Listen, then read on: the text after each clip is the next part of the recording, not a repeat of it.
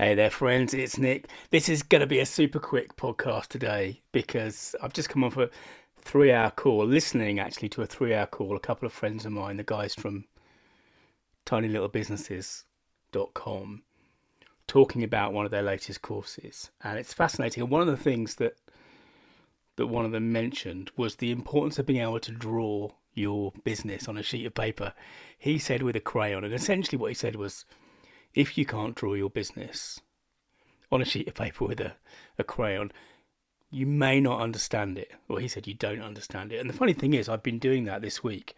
And we've talked about this before on the podcast, having a 10,000 foot view of your business and the way it all fits together. And as I've said to you recently, I've finished this course. This course, the Tell Your Story course, is now live on the website. And I'm building the world around it, building the content around it, and building the processes and building the emails and all of that kind of stuff. And one of the things I did a little while ago was draw it all out on a piece of paper, and then that piece of paper got transferred to a document.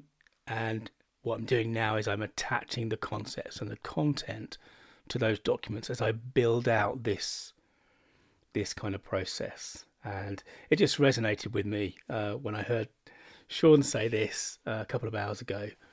It is so important. It is so important. A lot of what I do, when we're writing, when we're telling stories, this is all about structure. And this is what I did for the last 20 years, running a web agency, creating a website or writing a novel or building an email sequence is all about structuring ideas.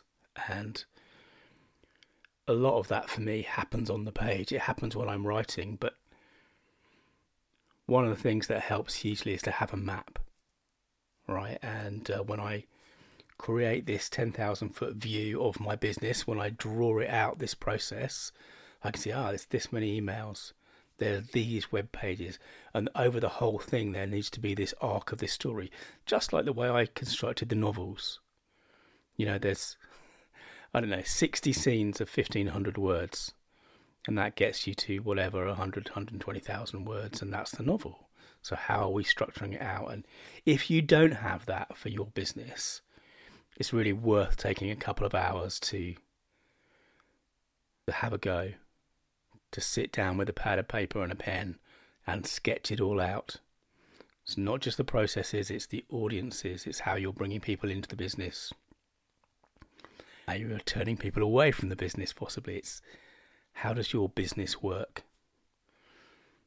That's it for today. I promised you a short podcast. Thanks for listening, and remember, your story means business. Hey, this is Nick. Thanks again for listening. To dig deeper, search for story.business.